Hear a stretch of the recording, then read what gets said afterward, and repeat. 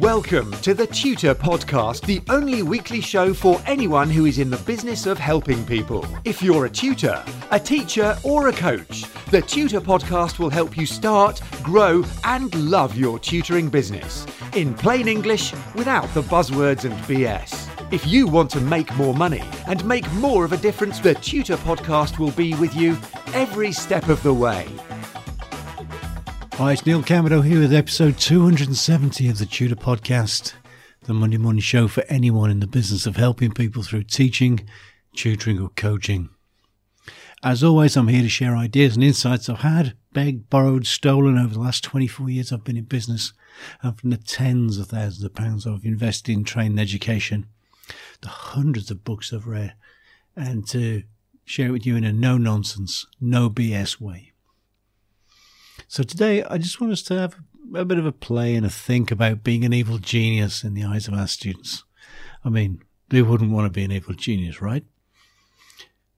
Because when you're an evil genius, I think it's when you so utterly overturn students' expectations of difficulty or complexity that they sit open-mouthed, wondering what the catch is. And it's great fun to see that happen because it's a funny old game, teaching. Sometimes the things that are the most stripped back and simplified have the greatest impact and help the students to move past the limits they thought they had. Note to self here, simplify, simplify, simplify. When we do that, clarity leaps from the page or the screen, the whiteboard or the fretboard. The vague, fuzzy ideas that the students have suddenly snap into pinpoint focus and the students get totally weirded out. It's magical. Now, I know it's been said before that perfection is achieved not when there is nothing more to add, but when there is nothing left to take away. Oh, geez, I wish I'd said that. But sadly, the credit goes to the French aviator and writer Antoine de Saint-Exupéry, who did say that. You may have actually stumbled on his book, The Little Prince, which both I and my son love. To me, that's kind of teaching. It's taking everything away, peeling away everything that obscures the kernel, the nub, the very core of an idea. Simplify, simplify, simplify. I know that if I can make the material so simple, so clear and unambiguous that my students can easily absorb the concept, then they can then implement the technique. But it's got to be simple. Resistance exists when there is no clarity. So strip it all back, lay it all bare. That's the evil genius bit.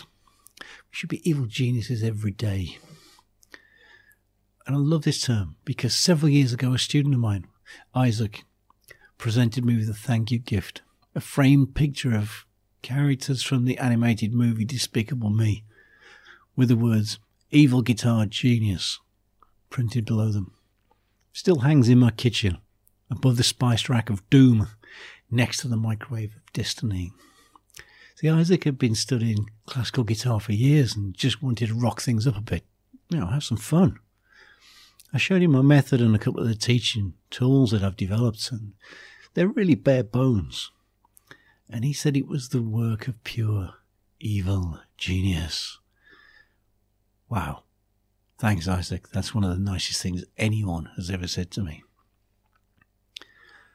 And I mention this today because I've actually been called an evil genius twice today by two students while sharing with them in separate lessons a simple idea that really allowed them to dominate the fretboard and produce cool sounding improvised guitar solos and melodies without any difficult technical challenges. That's awesome. And what I think is this, it's when your teaching method and your approach is a product of you as an individual, as mine is, then being called an evil genius is a good thing. A really good thing. As I'm testing out this new teaching tool at the moment, it's developed over a couple of weeks, just isolating particular elements from standard scale patterns on the guitar. So it's great feedback. Being an evil genius twice in a day is deeply cool. Wonderful feedback. And as I've stripped more and more fluff and stodge away from the teaching tool, it's proven itself to be more effective. Today I took one more small element away from the new tool, and I became an evil genius twice. So the tool and I are evil geniuses, or evil genii, if you prefer. Why evil? Well, because the students had such clarity and concision that their belief system collapsed, at least for a while. They saw things in a new way. What they always believed was difficult was suddenly there, bang in front of them, undeniably clear, unambiguous.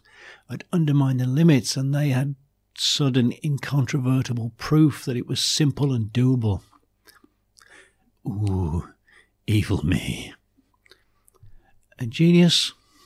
Well, maybe yes. When we're at the top of our game, we're free to move in unexpected directions, to experiment and develop unconventional approaches, to see the unseen and make it visible to others. That's pretty genius. And our best teaching days may be the ones when we break our own rules and the conventions of our speciality, when we dump the jargon, the BS and the fancy words and cunningly make everything snap into focus in ways that often we don't ourselves expect. That's when we're evil geniuses.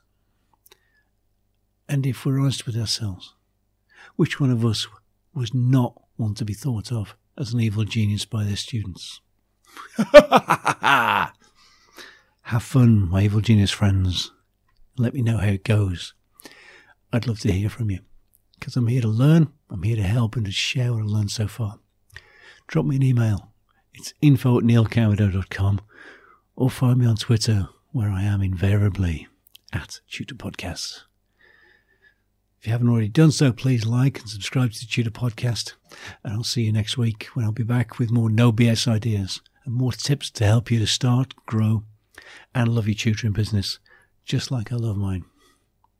Till then, I hope this podcast has got you thinking and has been some help. See you next time. Until then, stay healthy, stay useful, and have a fabulous day.